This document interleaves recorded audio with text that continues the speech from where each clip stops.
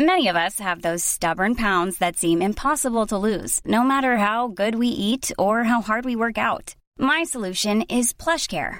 PlushCare is a leading telehealth provider with doctors who are there for you day and night to partner with you in your weight loss journey. They can prescribe FDA-approved weight loss medications like Wegovy and Zepbound for those who qualify. Plus, they accept most insurance plans. To get started, visit plushcare.com/weightloss. That's plushcare.com/weightloss.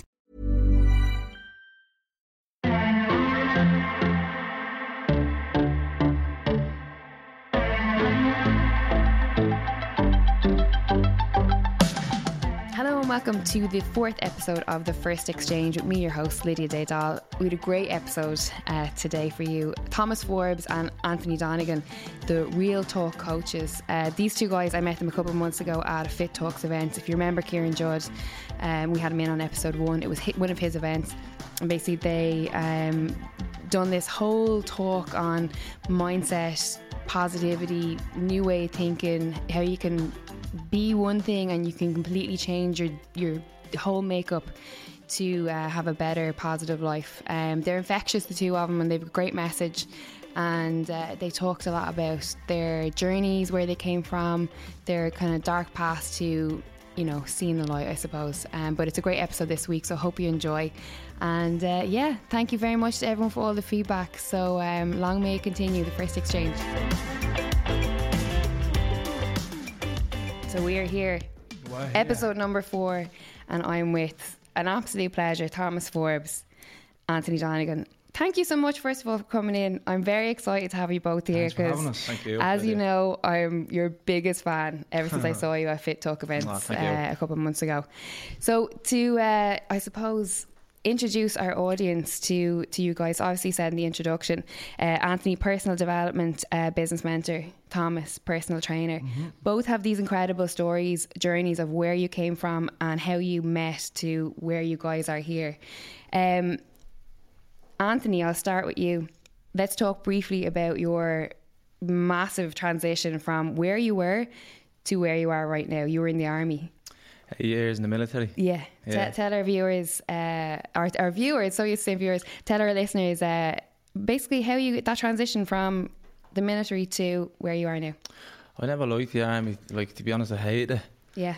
I only jumped into, as they call it, I was a recession dodger. Oh, yeah. So when I like what happened with me was I had kids quite young at 18. Yes. And smash bang into the recession. Yeah. And it was had to leave my mum's like at 18 about my mum's as well. So I had to find it. Grew up very fast, and I was renting, rents which were the roof, and I had a young child, and it was a recession, so I was going around like without a washer really. And so that's when I got into the army, right? But I hated it. Like, I really hated it. Yeah. I just stuck it out. God, it's a big jump, isn't it, to go, right, I'm going to dodge this, I'm going to jump into the bleeding army. It's such, like, in that moment where you're like, right, this is what I'm going to do. Did you have friends, family members who had done something like that previously, or were you just totally blinded to what you were going to be put up against? Like I just wanted, there was something else. I wanted to be something. That's the only way I can describe it. Did you think that you'd find that in the army? No, I just knew that I'd pick up a solid wage every week. Yeah. And I did. Yeah. Like, and what happened was I ended up being a sick merchant in the army a lot, and just what is that? A sick merchant. Just I was missing, like, I remember I missed about 356 days. Right. Okay. Within like 3 or 4 years, and they're like, get him out here, mate. Yeah. I was growing my voice as well in there at the time, and what was happening to me was when I was growing my voice, I was starting becoming a senior man in there. I was like, I'm 30 now, so I was getting a bit older there 8 years, and when I was like in 4 or 5 years in, that's when I said, right, I'm going to go back and study something, because I love the mind. Yeah. I'm obsessed with it. I love, like, small, how everything works, why you done that, everything. And so that's when I went back and did, like, psychology, but I did a year of that and then bounced into a year of social science. But you know what? I started saying to myself, I'd love to sort of speak about it, and I can go on to do my degree, I could do more. It's still not going to push me on what I want to do. I just want to speak. Yeah. You know? And then while this is all going on, Thomas, what stage of life are you at? And how did you guys come together? Funny enough, it was, if Anthony was never in the army, we would have never met. Because my best mate was in the army around the same time. Would he went at the same time as you? Trained together. Together. So Ali would have trained with Anthony at the time. I remember Ali had a Debs, so we're going way back to I don't know how many years ago when Anto was at the party there, and it was the first time meeting him. Just a brief handshake. Yeah. We met a few more times then, but the times we were meeting, it was always in an after party, or it was somewhere they are bleeding on another planet. We didn't really know anything about each other. We just knew each other's names. Yeah. And then I seen him starting last year. He was on this new path, and so I was interested. It flagged me straight away. I said, "What's this fella doing?" You know, and it resonated. A lot of the things he was saying was things I felt, and I said, "I'm going to reach out to him." I haven't heard from him in a while, and I've never really reached out to him. So. And is this just on your social, your kind of just your way of talking and stuff, and you just clocked it on like Facebook or whatever, is it? Yeah, well, it was Instagram that I seen him doing. He started to do podcasts and stuff on Lemur, so I gave him a shout and I said, listen, had a listen, I appreciate what you're doing. I respect the fact that you took that leap and you left the army and now you're in pursuit of, let's say, dreams, if you want to say. And I remember saying, let's meet up and do something. So Anthony came up with the idea then to get a camera, walk around the heart of Dublin City, and two men together. We never had a meet up before this to get to know each other. Let's just spill it all out on camera, which was very difficult to do. Yes. And so we met up Grafton Street. We pressed record. We had David Brannigan recording it, and we just started walking through Grafton Street, Stephen's Green. People looking at us with a camera in our face, stopping, taking pictures, and all. They thought we were famous. Yeah. And so. We were just literally talking about what we went through in terms of mental health. It was Mental Health Week we done that for, so we spoke about mental health on that occasion and our stories, and as much as we could in the time, and taking everything into consideration that you're kind of holding back a little bit, even though you're trying to spill it because it's our first time meeting. You're still trying to afraid of being that little bit extra vulnerable. Yeah. Because we don't know each other that well, but from then it just clicked. We said, right, there's something good little dynamic here that it just works. The word I'm focusing on a lot now, especially when I do work with Anto, is flow. Yeah. And it's just a nice flow there, and it doesn't feel forced. It doesn't feel. It's just nice. It's just a nice energy. Do you know what? It's so funny because. To hear you say that about how you got started and how you met, right? And for me, the first time that I saw you obviously was the Fit Talk events, an event put on by Fit Girl Kieran Judd, who we had here on episode 1. And if you didn't know yous, which I didn't, you would think that you had known each other all your lives and that you had been planning this, you know, this talk, this stage persona, and how you kind of gel off each other and bounce off each other. It was like, you know, emotional tennis that day. It was like back and forth. It was just like, shit, man, these guys are so like, you know, Thomas would say something and it hit you emotionally, and then before you even had a chance to recognise it, Anthony, you'd be straight in with like another thing, and it was just this roller coaster of just yes. And I'm like, you know, I'm working, I'm filming everything, you know, and I'm trying to like Instagram it, the story for everyone. And as I'm putting stuff up on Instagram, people are like messaging, going like, holy shit, who are these guys? And because you talk from, you know, you haven't changed from where you grew up from. You still have the thick Dublin accents, you know, that whole like real, you know, persona and just relatable. And you can hear it in your tone that there's no like, well, we know better than you now, or we're trying to be better than you. It's just, we've had this change of heart, change of mind, this new vision, and you can do it too, and you can change too, which is kind of, if I'm right in thinking, that's sort of where you're at now with the journey, right? That's it on the money, Lydia, on the money. So we just want to reach out to people and let them know, like you said, we have this vision. We don't think we're better than anybody. We have not. We're trying to stay away from any of that sort of self-righteousness, where self-righteousness is kind of like, I'm better than you, act like me. Yeah. We're leaving the bias out of it. We're just like, we have this vision. We've been in a dark place. You're probably there too, and you can come out of it, you know. And you need to believe that. And we're just trying to represent what I say is possibility. I know you've talked about it before, but you know, for our listeners that might not know, explain a little bit about that dark place, because we've all had them. We've all had a dark place, no matter on what level it is, or whether it's the same dark place. But we've all come from a dark place. Definitely. And now we've you know, seen the light, or whatever way you want to put a spin on, but we've done the journey, we've worked on ourselves, and we're still continuing to work on ourselves. So Thomas, like, explain a little bit about the dark place that you came from. Well, I was from a young age, Lydia. I was never entirely, I'd say, happy. I grew up Dublin inner city, heavy redhead. Yeah. There was no way around it, no escaping it. And so I had to learn how to. I think. If only you weren't ginger, Thomas. I could have dealt with one of them, but two of them was a bit hectic, you know. And so from a young age, and as soon as you go out through the door, you're nearly running back in it, you know. And yeah. So you have to. It's either learn to fight or learn to wear this sort of mask and put this front on all the time, and that happened to me from a very early age, and so all the way through my teens then that was a similar case, and I don't want to get too into it, I'll just take up too much time, but what happened is there's certain occasions in from a young teen to mid-teens, I developed a depression there that I was in denial about, I'd say, and everybody was saying, would you not talk to someone? And I just didn't want to accept there was something wrong again. I was only about maybe 15 at this time, 16.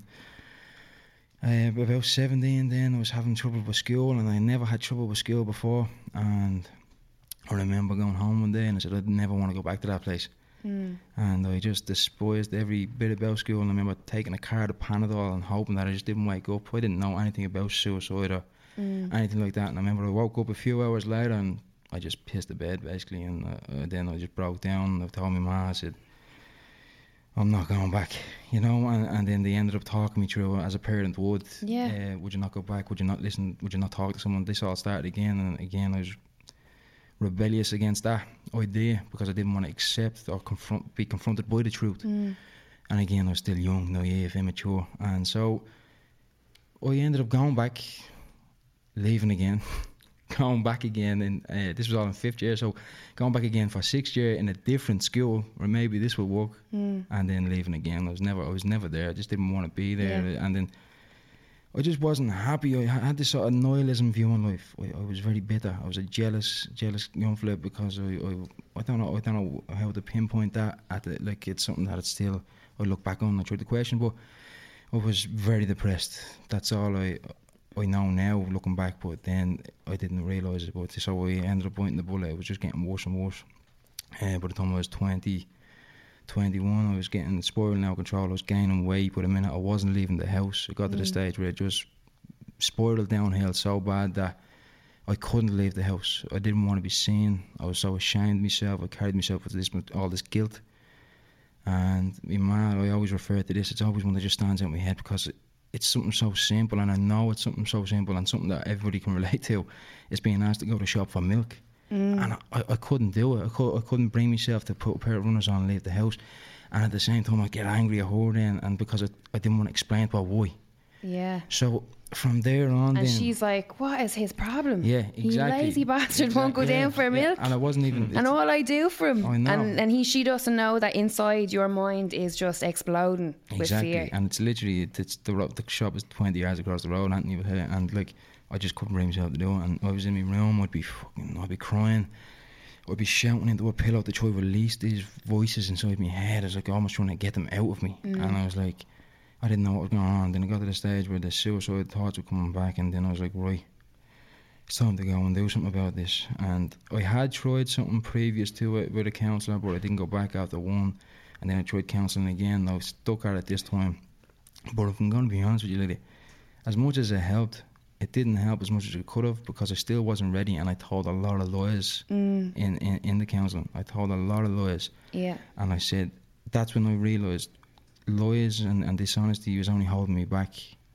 I learned that, and this is what real talk comes about. This is about being honest, being authentic, allowing yourself to be vulnerable. That's because it was only then I was writing letters. Like I said, I think I mentioned this on the stage. I was writing letters, and I remember the tears falling onto my page. I was ready to do it this time. I said, right, I won't make a mistake. Second time around, I'm gonna succeed with this. And it was my sister who sent me a picture of my niece. That was that little kind of moment where I kind of snapped me out. It was like perfect timing, and like I don't know if you believe in universal. Absolutely. But it was like perfect timing, and I was ready to do it this time, and like I was like, right, what am I doing here? You know, it's time to get help. And then I was on medication I couldn't walk down the street. I was constantly having panic attacks. My friends were questioning, where are you going all the time? Yeah. I couldn't get into the back of a car. I was having panic attacks.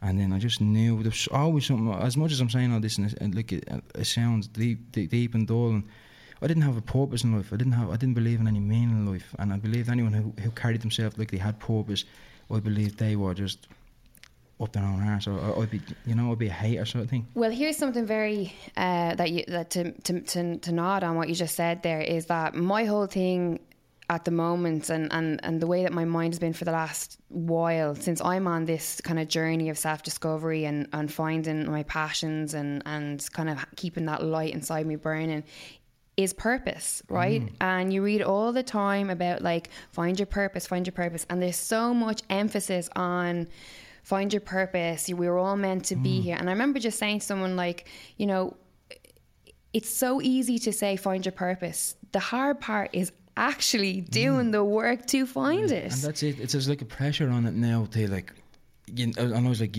what is this purpose? What am I supposed to be doing in life? And then I was like, I can't find mine, so I might as well just pack it in now. You know what I mean? And that's what I said. But then I realised, I don't know how I got there, but I just remember that picture was a turning point and a pivotal point where I just said, right, I'm going to give this another go.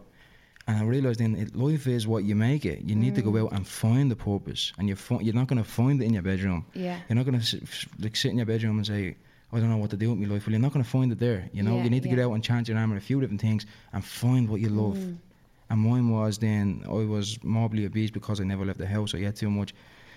I ended up training, I became a personal trainer, and then my mission was then to try help as many people as I could that were in them shoes in a term of being obese and overweight.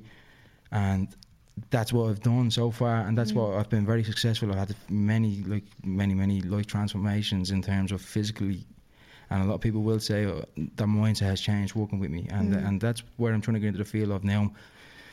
I'm studying cognitive behavioural therapy, so I want to go next level now, working with people through body, mind, and I don't know if I'll stick to CBT, but it's just me now chancing my arm in different things. Yeah, you know? another avenue, learning, continue to learn. Exactly. And then, Anthony, at what point was it like, you know, because obviously you were saying that when you were in the army, you knew it wasn't for you, you knew you had something more to give.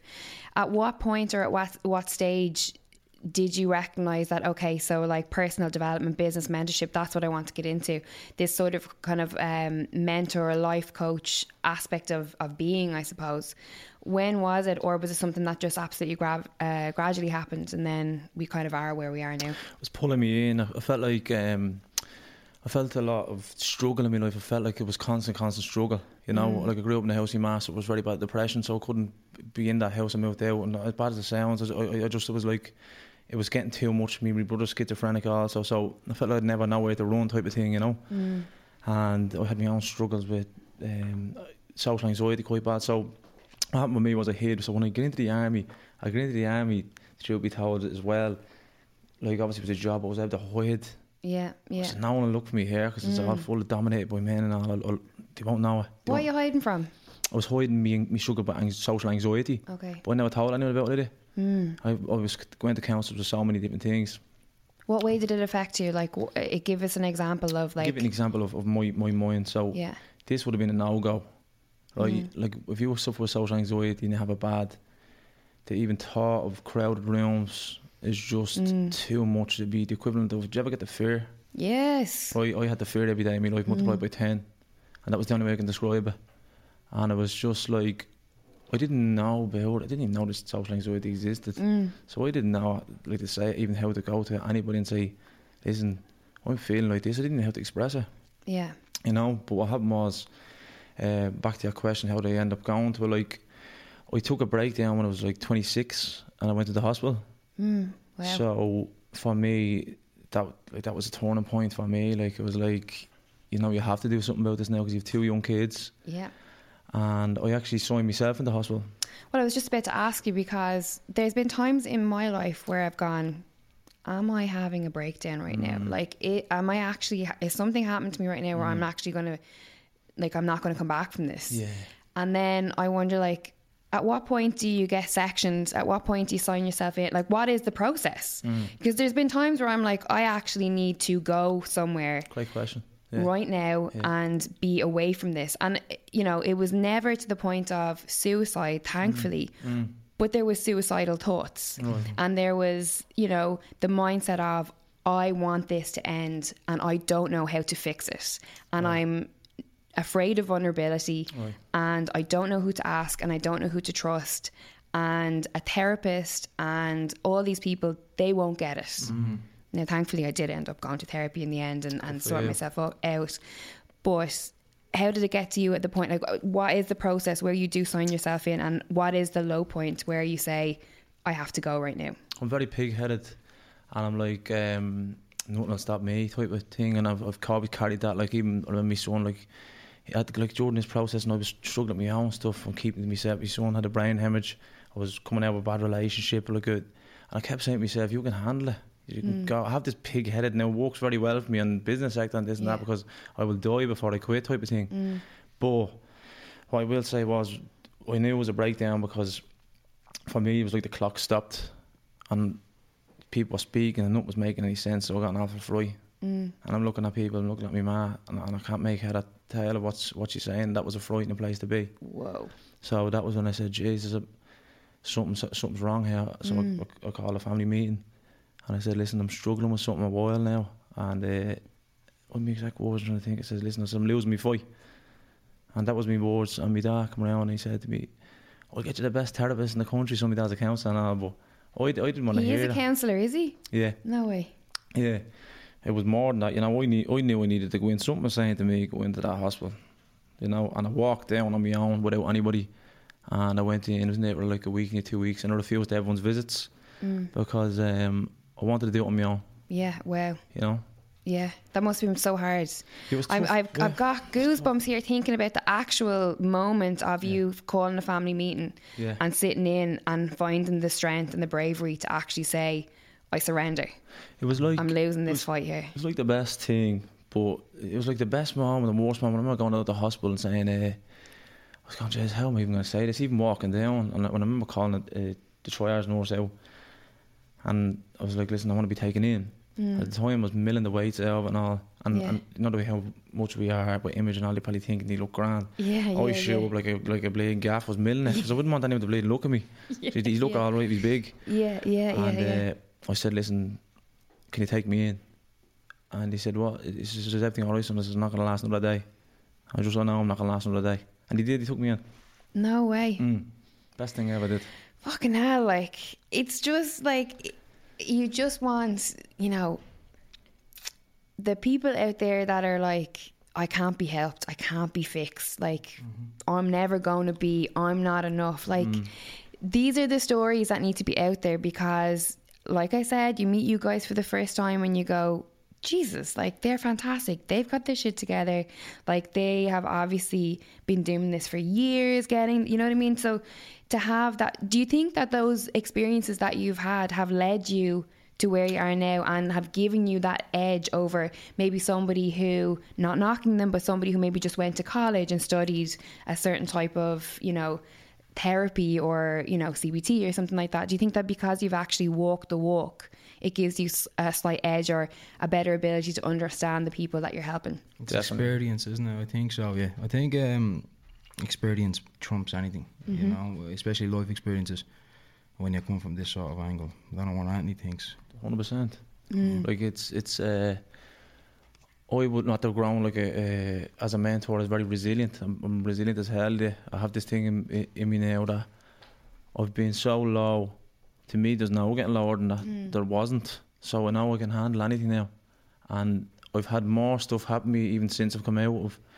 And I've not bounced, I've not fell, I've not bounced. And it's like a strength. You grow. You know, because a big fear, I got asked this a couple of times. People worry about relapsing. Yeah. You know? Massive fear of mine. Is it? Massive. Yeah. That fear of, like, I mean, anyone follows me on Instagram will know, but I quit drinking like less than a month ago. But I wasn't drinking like on the session. I was like going out on a Sunday having dinner and having a glass of wine, but I found that 1 or 2 glasses of wine on the weekend was making me unproductive. It was a spiral of, right, I'll have a couple of glasses of wine with dinner, and then maybe I wouldn't train the following morning, and you know, then maybe it could be mid, and people would say, oh, you want to go for this, you want to go that, and I just felt that like my productiveness was slipping away. And then I had birthdays and I was on holidays, and before you know it, you're fucking in the pub again. Yeah. Do you know what I mean? Can I ask you a question about that, Lydia, actually? Because I can definitely identify with it. Did you find your unproductive, like you said, the drink was making you unproductive, and did you find in relation with becoming unproductive, you were telling a lot of lies? Because I would be lying to people as to why I wasn't showing up places, and then I feel like drink is a nightmare in my life. Like I can't, like you said, I could drink and then you're not seeing me until Wednesday, and the phone's going off, and I'm back in that little hole I was living in the bedroom, not leaving the house, and like people are like, where are you? Or if I'm not showing up to work, and I'm just making up constant bullshit. I wouldn't have lied. I would tell people like, oh look, whatever. I remember there was I got a call once of a coach that was like, hey, you won't come out and do that thing, blah blah, and I was like having dinner with a couple of friends, and I was like, I'm just gonna have dinner, and then I knew that like I could finish dinner and I could go home and grab all the equipment and I could be out there a little bit later than he wanted, and then I was like, I'm really sorry, I can't. And I woke up the next morning and I had like a pain in my chest where I was like, you have dedicated 4 years of your life to growing Fight Connect TV, and you've got a really good opportunity to go and do this. Someone has asked you for something, like essentially your help in promoting something, and without the people that you interview, you have no product, you have no platform.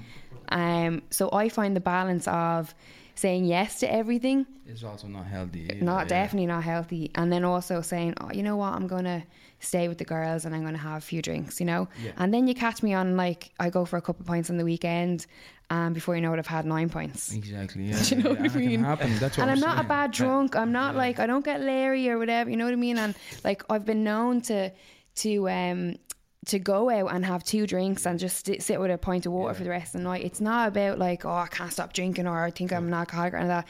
It's just when I'm out and I enjoy a good time, and I don't know, I just like to be focused and driven, and I just felt that it was just kind of spiraling. So I was like, right, do you know what? I'm all or nothing in everything that I do. So I was like, knock it on the head. So like, I was like, I have a wedding in August and a week away from my birthday, and I was like, if I want to have a few drinks then I fucking will. Exactly. But until then, it's all work. And you've earned it, you know what I mean? And that's brilliant. That's the way, like, if people could live like that, like it's food as well. My relationship with food is like it's a love-hate relationship. Do you know what I mean? And I'm not someone who can have a few drinks and get a pizza on the way home. Like, I can't. If I do that, I'm like, you can see it in my face the next morning, like a carb face. Do you know what I mean? I need to be just on the straight and narrow, and my brain works better when I'm training every day, when I'm eating clean, when I'm not drinking. And, you know, it's tough because I don't smoke weed, or I don't like, you know, take anything to kind of like, I meditate. That's where I'm at. Nice. Do you know what I mean? Nice. I yoga and swim in a sauna. That's my little like, right, take you back. That's my thing. So you know what I mean? It's such an owl one, but like, you know, it is my thing. If someone rang me, where I'm off, I'm going to have a little swim in a sauna. That's lovely though. I'm listening to that sounds great. I won't mind, but I go to this, well, I won't tell you where I go just in case people are bleeding watching out for me. But I go, and at the time I go, there's always like pensioners, like the over 65s, and I'd be in the middle of them. They're like, what do you do? And I just tell them, oh, I work in Tesco. Do you know what I mean? I can't be asking, oh, I film fights, you know, or I interview fighters. We'll be there all day. On the water aerobics with the OAPs. In the Zumba. Yep. And that's what, the reason I was asking is because I would have went very heavy on drink and drugs when I was depressed. Obviously, it was an escapism for me at the time, and then it was only last year that I went through a breakup and I kind of fell back into the old pattern and old routine. I was going out every weekend. I was putting myself with people from my past who I kind of cut off. Now, I'm not blaming them, but I was looking to blame them. But I was putting myself in that situation, in that environment, because I knew what that environment entailed. And I knew I was getting off my tits by the end of the night, you know, and I probably wasn't coming home, going out Friday, probably wasn't coming home till Saturday afternoon. What was your main vice? Say again. What was your main vice? Was it drink? Was it drugs? Or was it just like a combination of or food? What was it? It was all of them. It was all of them. All the good stuff. All the good stuff. All the good stuff. Sex, drugs, and rock and roll. Yeah, it was all of it. It was so it would. I was trying to find the platform. So I was blaming the drugs. Yeah. I was blaming and when I say drugs, it was cocaine. And I was blaming the coke, and I was saying, I need to get off that. And every time I was going out drinking, I'm not going there that shit tonight. A few drinks in me, and I'm looking for it like a bloodhound, you know. And I'm looking everywhere, and I'm getting agitated, and it's ruining me night if I can't get my hands on it. And that's when I knew, right, this is an issue. And then I said, well, how do I stop it? So I tried 100 times. I'm not going out the next weekend. I'll be out next weekend. And that happened over and over and over again. I'm sure everyone can relate with that. But then I got to the point where I was like, I wasn't getting out of bed again. I was becoming depressed again, and I was going back down a dark road. And I said, right, something needs to give. And I'm not very religious, but I know a woman who done the 12 steps, and she was in my gym at the time. So I started speaking to her, and she's like, I'll bring you along the 12 steps. And I was considering it. I was like, give me your number. I was like, I think I need to. I said, because if I do not stop this, I said, I don't know how this, I think I'm going to have to throw in the rope, like, you know. And that's what I kept going to. So that was only last year. That was this. Do you mind me jumping in there and asking, was a religion ever your thing? Did you grow up Catholic? I grew up Catholic, yeah. What about yourself, Anthony? Was religion, is that a big part of your life, or would you be more spiritually inclined? I'm very spiritual. Very spiritual myself. Nowadays, I would be. I'm on a very sort of self development, sort of searching for myself, and sort of. I'm always challenging myself on deep thoughts. So anyway, in 4 weeks' time, probably to today, like I'll be a year off the drink, and I don't plan on ever going back to it. Like, but you never say never. But that's what I just need to focus and just take one day at a time. And I never thought I could get here, you know. And the one thing I trying to come down to, and I ask everyone, so I'm going to ask you, is like, because I like to hear other people's perspectives. Obviously, I have a bad relationship with drink, right? Yeah. So I ask everyone, I weighed up the pros and cons, and my mind wouldn't allow me to give alcohol any pros. So actually, because I blamed the drugs, I actually found out it's not the drugs. If I stop drinking, I won't do the drugs, you know. Yes. So I knew that the drink was the root of the problem. So I was like, what are the pros to alcohol? And I physically and personally, I can't come up with any. I'll start with. Awesome, mate. Tell me in front of the bus. I could give you a list of pros. Lydia drinks 9.7. Like literally, a pint of Guinness is my favourite thing. Okay. I was holding out for a Guinness sponsorship there for a long time. Stop it, Lydia. We'll be going down to Dame Street. I'd say a pint of Guinness. There's one there, and I would agree with that one. A very good friend of mine, and we had this conversation before about a pint of Guinness, and I was saying, you know, it's very common for girls or women to kind of like, if they're going out, like, oh, I'm not going there on my own, or, you know, they go, I'll meet you at 8 o'clock. Don't be late now. I'm not sitting at the bar on my own, or whatever. Whereas I sat at a big pint of Guinness with the paper on a Sunday. A cheeky rollie then if I want to. And literally, like, where I live in Ranelagh, there's a strip of the nicest, like, Grandad bars, I call them. It's very funny you said that, because it's actually, exactly. Yeah, I'm just up there. Yeah, right. Oh yeah. Shout out Tribeca sponsorship. Do you know what? He's gonna ruin me, free dinner for that, Tribeca. There's some kind of romanticism that I see in like Guinness, right? And I know this sounds mad because it's a pint of Guinness, but the art of the pour, the wait, the conversation with the barman. Jesus, Lydia, you have me thinking. Wow. This is a great. Shane, get the bleeding points in here. This is the best answer I've ever heard. We need a tap on. Non-alcoholic pint. Do you know what I mean? The pint gets put down. The glass is frosty. Do you know what I mean? There's like, you put a little love heart in the, or dependent. Some people think that ruins it or whatever, right? Tom's went Blagargo. You have the They're all on lint. Right. So there's a thing when you point to. I didn't know, but you drink a pint of Guinness. You're first up. You have to try and get past the Guinness label on the glass. Right now, I don't sometimes get it right, but you have your first pint, you sit it down, and it's just that like little release of just yes, like it's just relaxation. It's just like it's a cheeky Sunday pint, and I've nowhere to be. I've no conversations to have with anyone. Just here on my own. I'm watching the people that are going by. I'm having a little banter with the barman, and you're taking in You're taking now. I'm associating it with the pint of Guinness, but it's not really the pint of Guinness. It's actually the atmosphere. That's my point. Of being sat alone and noticing things. Because when you're on your own, you start to notice. Like it's like being highly sensitized. You know, you see people come in, you see transactions, you're aware. And I try not to bring my phone. Like I'll have it with me, but not on me, like out. You know, because you get sucked in and you get the head down, and then there's no point in being there.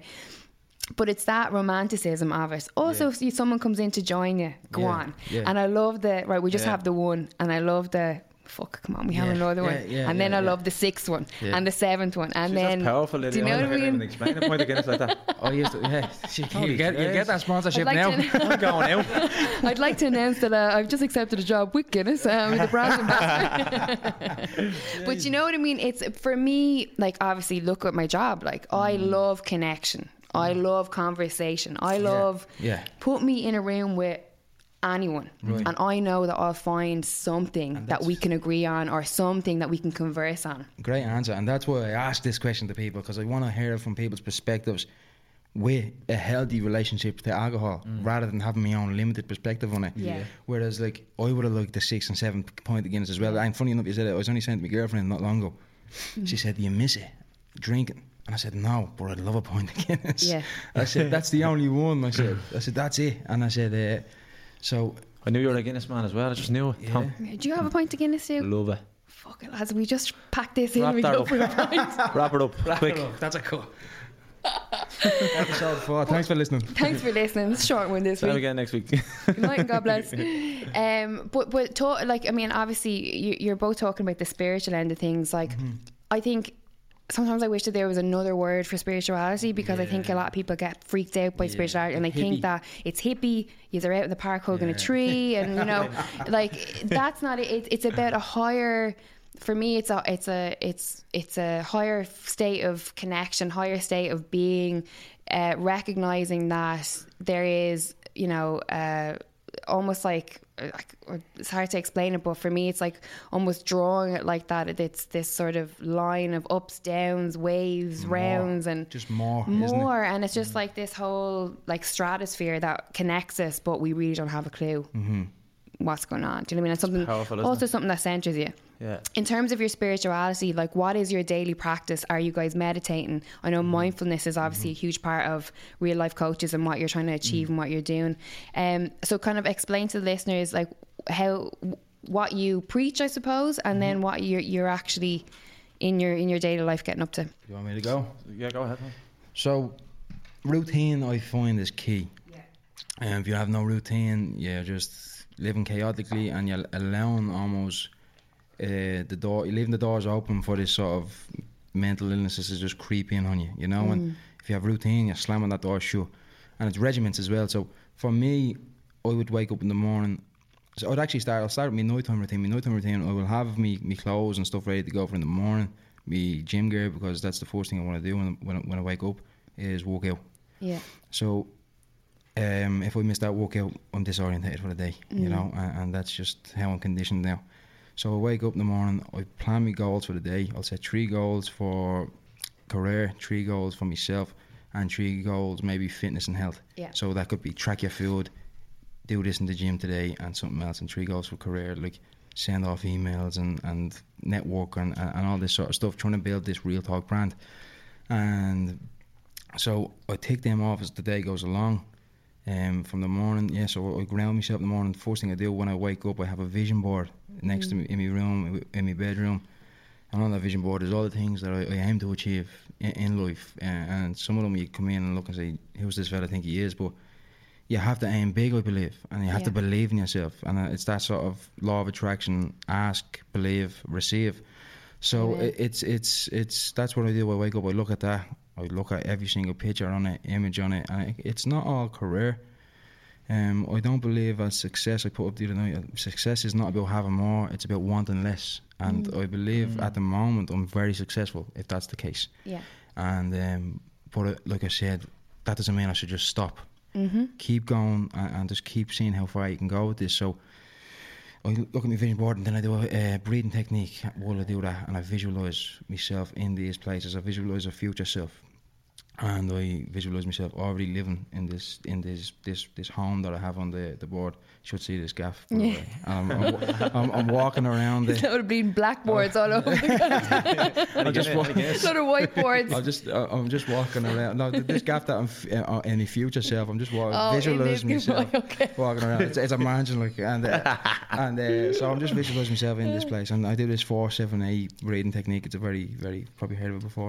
So you breathe in for 4, hold for 8, or hold for 7 and breathe out for 8, and it's one that I found that it works really well with me. And then night time, then, like, I have a sleep routine. I can be very strict with it. But listen, it's important to know here that I'm a human being. I'm irrational. I don't stick to everything all of the time. So it's structure. That's kind of what gets you on the even the even keel, I suppose. And Anthony, would you be the same?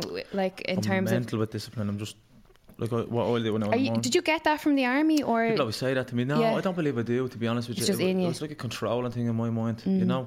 And sometimes I have to relax a bit with it because I can be too. I have this fidgety thing I do. I start moving stuff, and I didn't notice I did until I met Kim. I start moving first because like, you know, she's like, on it, and I was like, right, you know, so I need to relax a little bit. So what I'll do is I get up in the morning, right, and since I was in hospital, I've always did this thing when I get out of the bed, I put my 2 knees on the floor. And do it before talks to know that I have to get onto my knees, get onto my feet to go up. I have this thing I ground myself, I hold the floor. Love it. And I say, get onto your knees. So I start now, and I meditate religiously now. I don't really like saying religiously, but you know, we associate religion with all the time. Like Tom says, they're going to miss the odd day, but I really do, because what with me was I have a very fast moving mind, really, really quick. But I know I can be very creative if I can just slow it down. And for me, I every day without fail, so I'll do me breathing techniques and getting longer with it. I'm now up to 10 minutes with my meditation, which I couldn't do a minute before. I know, it's amazing how it's almost like a muscle, isn't it? That like you have to, and some days you try to quiet the mind and it's racing, and you're just like, you know, they're the challenging days where you just have to push yourself to go, right, just. You're not going anywhere, so you better just settle into this now and enjoy it, you know, that kind of way. When you get into it as well, there's times that I've meditated and, like, you know, it's a little process, like you have a hot shower, change my bed sheets, get a nice pajamas on, throw out the mat and down onto my knees and just like breathe and just then onto my back and playing, really getting the 432 hertz out. Have you ever heard the solfeggio frequencies? No. Unreal. I'll send you. Yeah, they're like a chorus of like frequencies that like basically our bodies and our mind, everything is tuned to these frequencies. And there's a thing, there's, you know, allegedly conspiracy theory that you know, the masses, the other end, the elites of the world, that they downtuned music, they downtuned radio, everything to basically prevent us from getting to a higher state of consciousness. Wow. Yeah, so like, and like all this new skirts, music, whatever, bleeding Cardi B. We might need to. I think I said ribbit. I think it was a rabbit, wasn't it? No offence to Cardi B or Offset, whoever the bleeding idiots are. But you know, all respect to them, they're doing their thing. But and they're bleeding. They have a little bit more cash flow than I do. So what am I saying? But you know what I mean, that whole kind of state sort of came from that whole music now has basically created. Actually, Kanye West talks about it. That's where he got this whole Sunday service thing from, of like going back to the roots and stuff. Yeah, it's amazing, that this is why people are so manic, and the conspiracy theory is that this type of music has been generated for the younger generation to make them internally chaotic, so that they want to take coke, so that they need to smoke a joint, that they, you know what I mean, that like this is all this is a way for, you know, the higher powers to basically destroy culture, civilization and the youth, and make them reliable or dependent on the pharmaceutical drugs, the illegal drugs, the whole thing. I mean, I'd like to talk about, you know, because there's no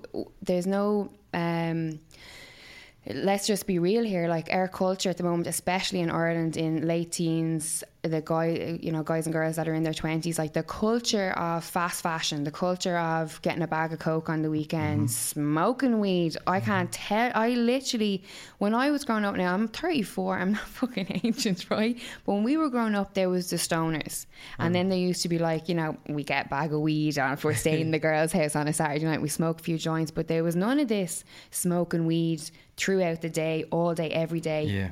Like, can't do anything without a fucking joint. And it really upsets me, because it's drinking, fast fashion, weed, coke, all these mad things that our youth are getting into at the moment.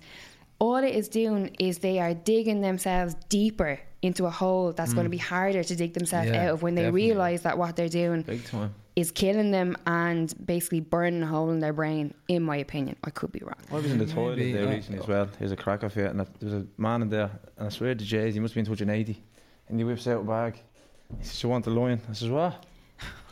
I'm telling you, You're I'm kidding nearly me. bleeding, dying. In the nearly pub? dying. In the Jacks took 3. I'm only joking. I took the whole bag off. I tried to go off the subject. I took the whole bag. Where was this on a night out? In the pub. I thought you were talking about the bleeding toilets in the studio. I was like, it was outside. But Still in there. No, it took me back, and I said to myself, "Holy Jesus, these are only getting into it." You know what I'm saying? No, they skipped that generation. So it's mad when you see someone at that age do it, because my outfit wouldn't have a clue about it. My outfit wouldn't know the difference between weed and heroin, cocaine. Yeah. Just, it's all the same. You know that way. And it's messed up how it is now. What is your opinion on that, right? So I probably went on a bit of a mad one there when I was on my rant. But like, do you know what I mean? It's sad, right? Because like, especially for me at 34, you become aware of your body, you become aware of what you can and can't do anymore, like even if it comes down to going out on the drink, do you know what I mean?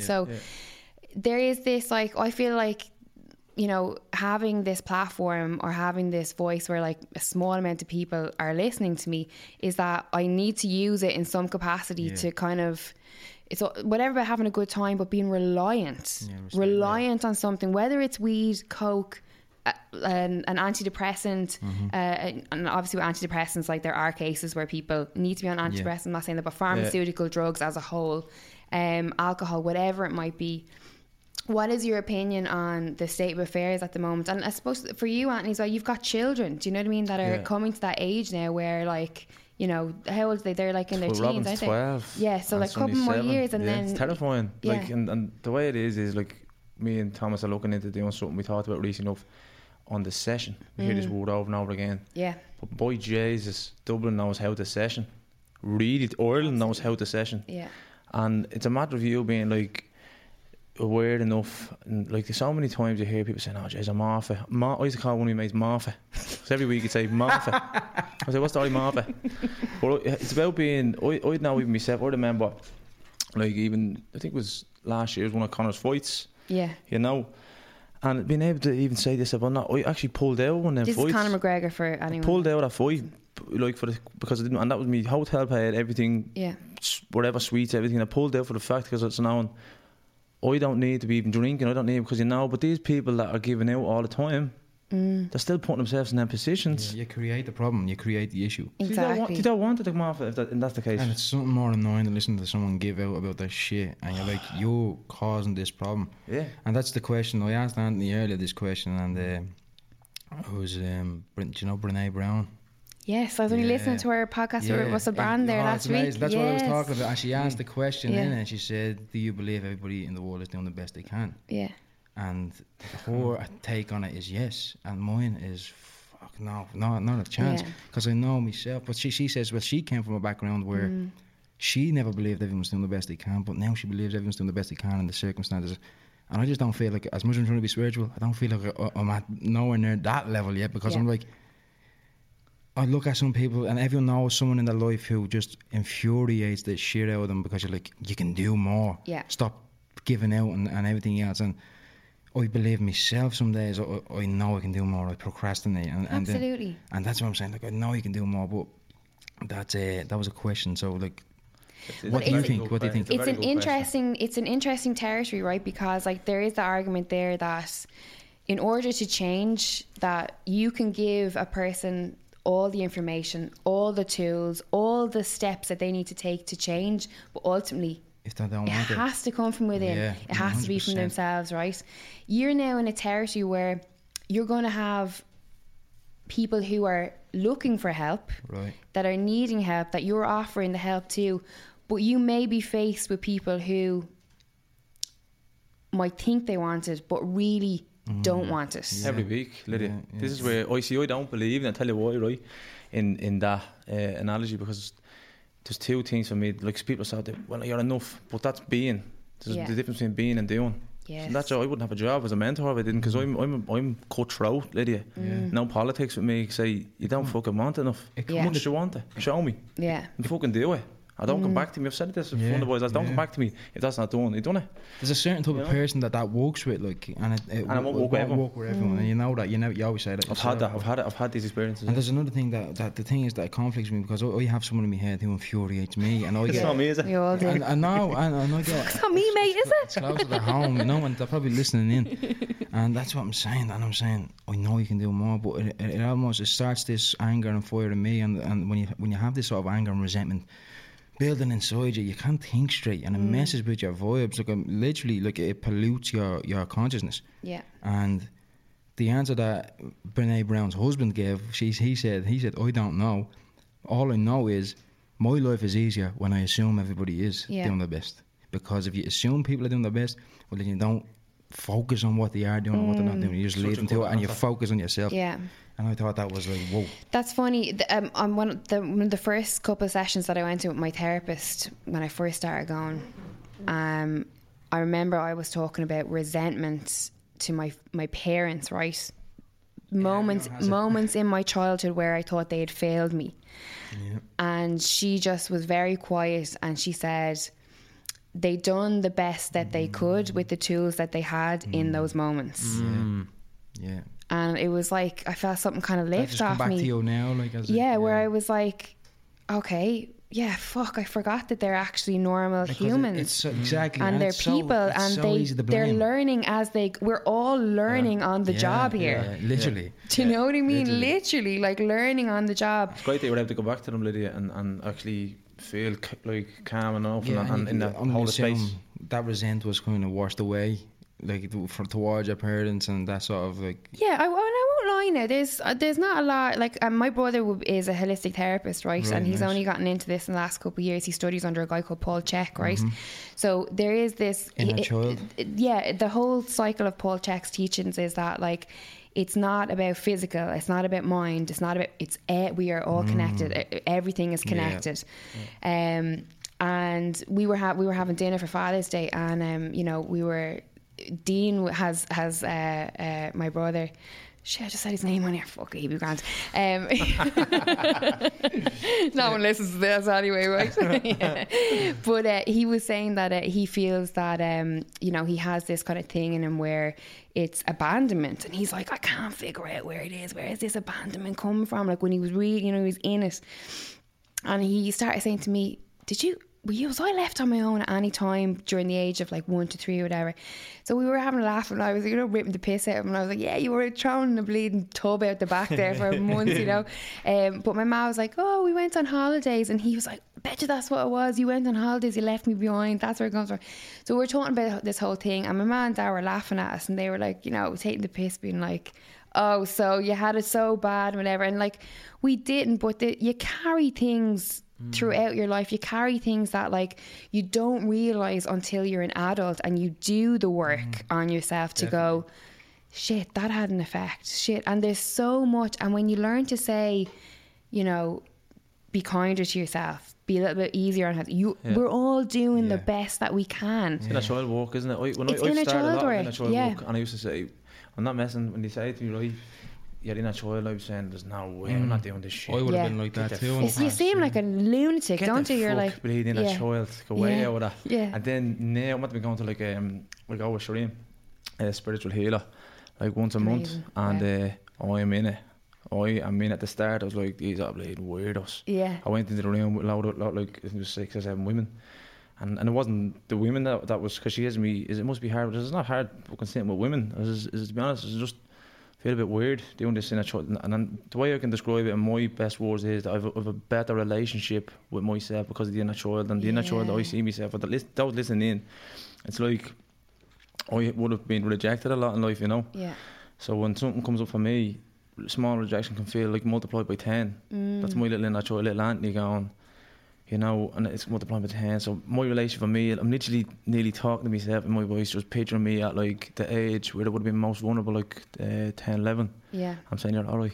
You're alright. Yes, telling your inner child is fine, that it's been looked after. I see him. And I see little Lydia, and it's like in those moments where you're getting the fear and the pain, and you're like, you know, you go back to it, is to tell your inner child to actually see her and say, it's all going to be okay, and I'm here to look after you.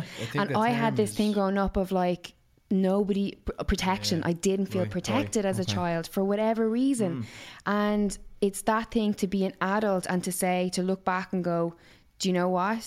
Now there is somebody that's in your life that is going to be there for you continuously. And I relate that to the journey, to the relationship that I have with myself. And it goes back to, you know, old wives' tale. Knowing the best relationship that you can ever have is one with yourself. No one is going to love you as much as you can love yourself. Like, these all come from legitimate sources. Do you know what I mean? And I found a power in that, to say that no matter what happens, whether it's a ex-boyfriend or it's a friend or someone who's done me wrong, I know going forward, no one is going to let me down anymore, because I'm always going to have myself. Love that. I'm always going to have my own back. That's probably how you got into the likes of combat sports, would it be? You're hopping the head off everyone on a Saturday night. Well, it's almost a left cause and murder. We left hook. I was won the Highlands. It was going to be message like, try triple G there with that left hook. I think it's called what is it talking about there? I think it's a reparenting. I think it's called where you almost you get this you take control of the situation and you take responsibility for it, and you go back to, like you said, little Lydia, little Anthony, and you almost raise them into adulthood. There's a book. I'm not going to try to remember the name of it, where the guy who does all this, he speaks about reparenting, and it's about finding your inner child, bringing them up to adolescence and teenage years, and then eventually helping him grow into adulthood. And it's just about proper finding yourself. It's deep spiritually, like it's it's amazing. I was starting to see the colours when I was meditating at the start. I was like, everyone was seeing colours and all, you know, the way, like especially in that class I deal with, like you'd see a different colour, like supposed to be your intuition is a certain colour, like people see blues, yellows, and I wasn't seeing any colours. I getting, fuck, I want to see a colour. Where's my colour? Where's my colour? I'm not bleeding. We're bleeding money back. I'm not seeing any colours. I'm bleeding doing this a while now. Where's my bleeding colour? And, you know what I mean? Like, I was dying to see an old colour I was. And now pops one day a couple of weeks ago, and I see my colour, I was bleeding, buzzing. Are you allowed to give away your colour? No, I'm not allowed to give away. That's mine. That's mine. That's mine. That's mine to keep. Yeah. Right, Thomas. Let's guess his colour. Right, blue. Look me in the eyes. A twitch. Why? But listen, you briefly spoke there about Conor, and obviously you grew up with Conor, right? A good friend of yours. In terms of mindset, in terms of having a goal, he's probably the most famous in terms of visualization, and if you can see it, you can believe it. Yeah. Talk to me about, for both of you, seeing that, right, knowing him, seeing that rise, how impressionable do you think that whole way of being, that whole mindset has affected our generation, or has it at all? Well, then Anthony asked that. Well, I kind of, from an outsider's perspective, I wouldn't have grown up with Conor or anything. Conor's family is from where I'm from, and I kind of know a lot of his immediate family, first cousins and his aunts and stuff like that. But I've met him a couple of times through family parties and occasions. He mates with my cousin.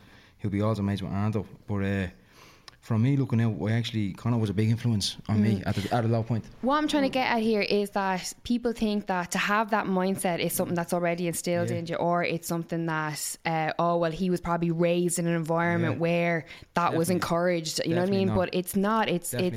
It's what I'm trying to get at is that mindset and that switch can be achieved literally by deciding to go, I'm going to change the way I think. He turned it on. Like, I remember, I think it was 13, 14, we were down at Lower Celtic playing football, And it was great to see that, because I got the chance to see, like, we still think back of walking from an hour, I played 1 o'clock, I'd be jumping at my ma's bleeding back window just to hang out and all. He was always that fucking mad, like, you know what I mean, but in a good way, you know what I mean. You always wanted more, you can do bleeding more. And to watch that, and is he like in those moments being like, boys, like, we could do this, we could do that? Yeah, he's the only way to describe, I haven't think of how to describe him, because I love my quotes, I love writing, and I was going to write something on him just to describe his mindset, you know. I don't think about it. He is obsessive. And obsession is a huge thing for me to get where you are with that. But Conor's obsessive. He has belief like I've never seen before in my life. It's like, even when I'm getting refused, my nightclub 16, we went out, and I didn't go up, and I remember him saying to me, "Do you letting that annoy you?" And I was like, "What? We didn't get in." He says, Don't let that annoy you. And even at them young age, it was just this, I can fucking do it. It was always like that with him, you know what I mean? Like, he was just a type of person. Even when we were doing weights, one of the boys Baxter Fawn, like, it was 60k or 70k, and he's saying, "I'm gonna fucking do it." It was just this thing mindset installed in him one day. Cause I remember when Conor was younger, Conor was really good looking, you know. And he had this white little hair that him and all years. He was a little step on him there, and he had this little step and all. Be going around, and all the boys are bleeding mad about him, do you know what I mean? And like you say, still are. But it was really the baby face and all that. He walking down, he got off the 77A, be going down, and he said, "What's the story?" He was always really worried, like he was, and people used to be very jealous of him, like boys around the area and all, you know, because he'd be always meeting the cracker, he'd be always meeting the best looking around the area and all. He would, you know. I'm fellas and all be saying, you know, like, maybe getting smart or something like that, and that was what we'll say it was, that would frustrate him, you know what I mean? Because I know that from being out, we'd be dead, and someone might say something smart, and we'd be fueled, and it'd infuriate him. You know, we'd be just like, "Who the fuck?" Because Conor wouldn't do that. Because I know, because I've been out with somebody, he wouldn't do that, and it'd infuriate him. He'd say, "The fuck it is." So that's when I remember he joined boxing club because of all this type of stuff and all. And he joined boxing club at 16. We're actually supposed to go down together at the Crumman, and he went down. I bottled it. Could have been you. Fucking hell, it took me line. But it was like a decision. There's no like ball, this and that.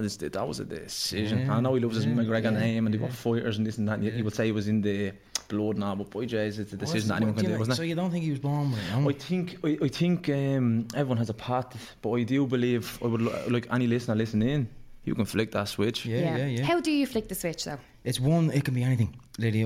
That's why we always say it could be one sentence, one song, one movie, anything. Walking down the street and something just hits you, and you're like. And for me, it was January 2000 December 2015. I went to see Aldo McGregor. And I was over there. I was with my mates, and I was at my heaviest. I was depressed. I was bleeding, chomping on bleeding relaxers, so I wouldn't have panic attacks. And I was having panic attacks left, right, and centre. Got a loan up in the credit union, wasn't working. I had my bollocks out.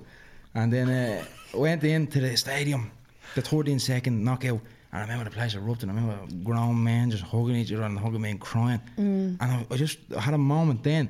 I froze and I was like, I looked around and I said, "This young fella's from Crumlin." I said, I'm from a similar background as him. If he can impact lives like this, what can I do? And bear in mind, I'm still living in my bedroom. I said, right, when I get home, something's going to change. And then from then, that's when shit just, this January came and shit just, I never looked back. Kicked me meds, came off all that, and I don't think I've had a panic attack since the playing back. This is why a platform, a voice, an opinion, a conversation can spark just anyone or anything at any time, and that's why it's so important, and that's why social media is so amazing. As much as it can be detrimental, it's also incredibly powerful, amazing tool to just be able to, you know what, share a message and hope that someone there looking at it goes, "Do you know what?" Definitely. Words are the most. This is what I'm obsessed. I'm obsessed with words. I'm obsessed with literature. I'm obsessed with how you use words. I'm obsessed with how you deliver them. And that's for me, like Tom was saying, one word, one line at the right time when you're ready to hear it. That's it. Can spark you. So going into the future now, obviously Fit Talk coaches. What's Real Talk coaches? I'm fucking sorry. Fit Talk is where I saw the guys first. Sorry, my apologies. Real Talk coaches.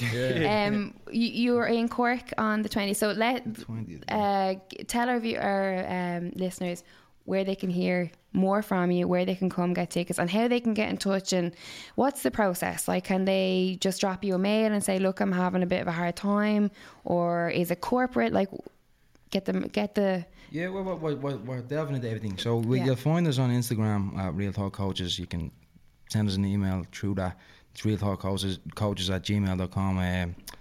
As far as the talks, we're doing the talks, we're doing workshops. So you keep an eye on the page, you'll see workshops popping up where we do them on different things. Last one was confidence, and the one before that was anxiety and stuff. So I love that little heading title. Yeah, it was nice. It was great feedback. So there's people out there that are getting real breakthroughs from the workshops, and I think it's something to do with the fact that where we come from, the tick Dublin accent, and two men talking about what men where we come from don't talk about. We're trying to encourage that. So you'll find us there. We're doing YouTube, we're doing podcasts. Just keep an eye out. We're doing a bit of everything. We're just trying to get people in and work with them as much as we can. And the thing that I said there earlier on about purpose is a lot of us are living out lives, and a lot of people are living out their lives with not knowing what purpose is, and we're trying to help people find theirs. Yes. So if we can do that with as many people as possible, even if it's one person, we've won, you know what I mean? Absolutely. And as I said, I cannot vouch for you guys enough. I literally, since I first met you at that Fit Tux event, I have just been telling everyone about you. I just think you're fantastic.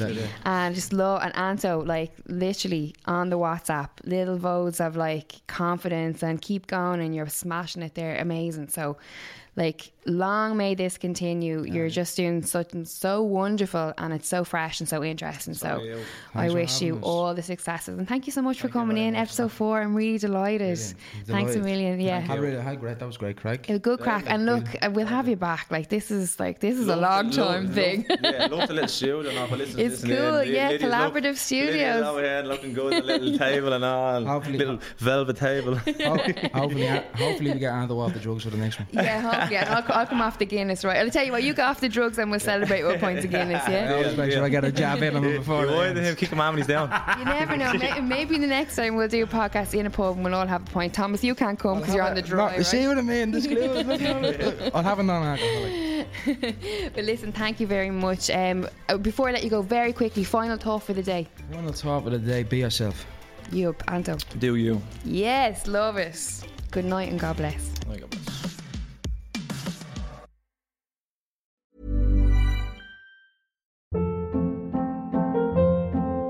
Hold up. What was that? Boring. No flavor. That was as bad as those leftovers you ate all week. Keke Palmer here, and it's time to say hello to something fresh and guilt-free. Hello Fresh. Jazz up dinner with pecan-crusted chicken or garlic butter shrimp scampi. Now that's music to my mouth. Hello Fresh. Let's get this dinner party started. Discover all the delicious possibilities at HelloFresh.com.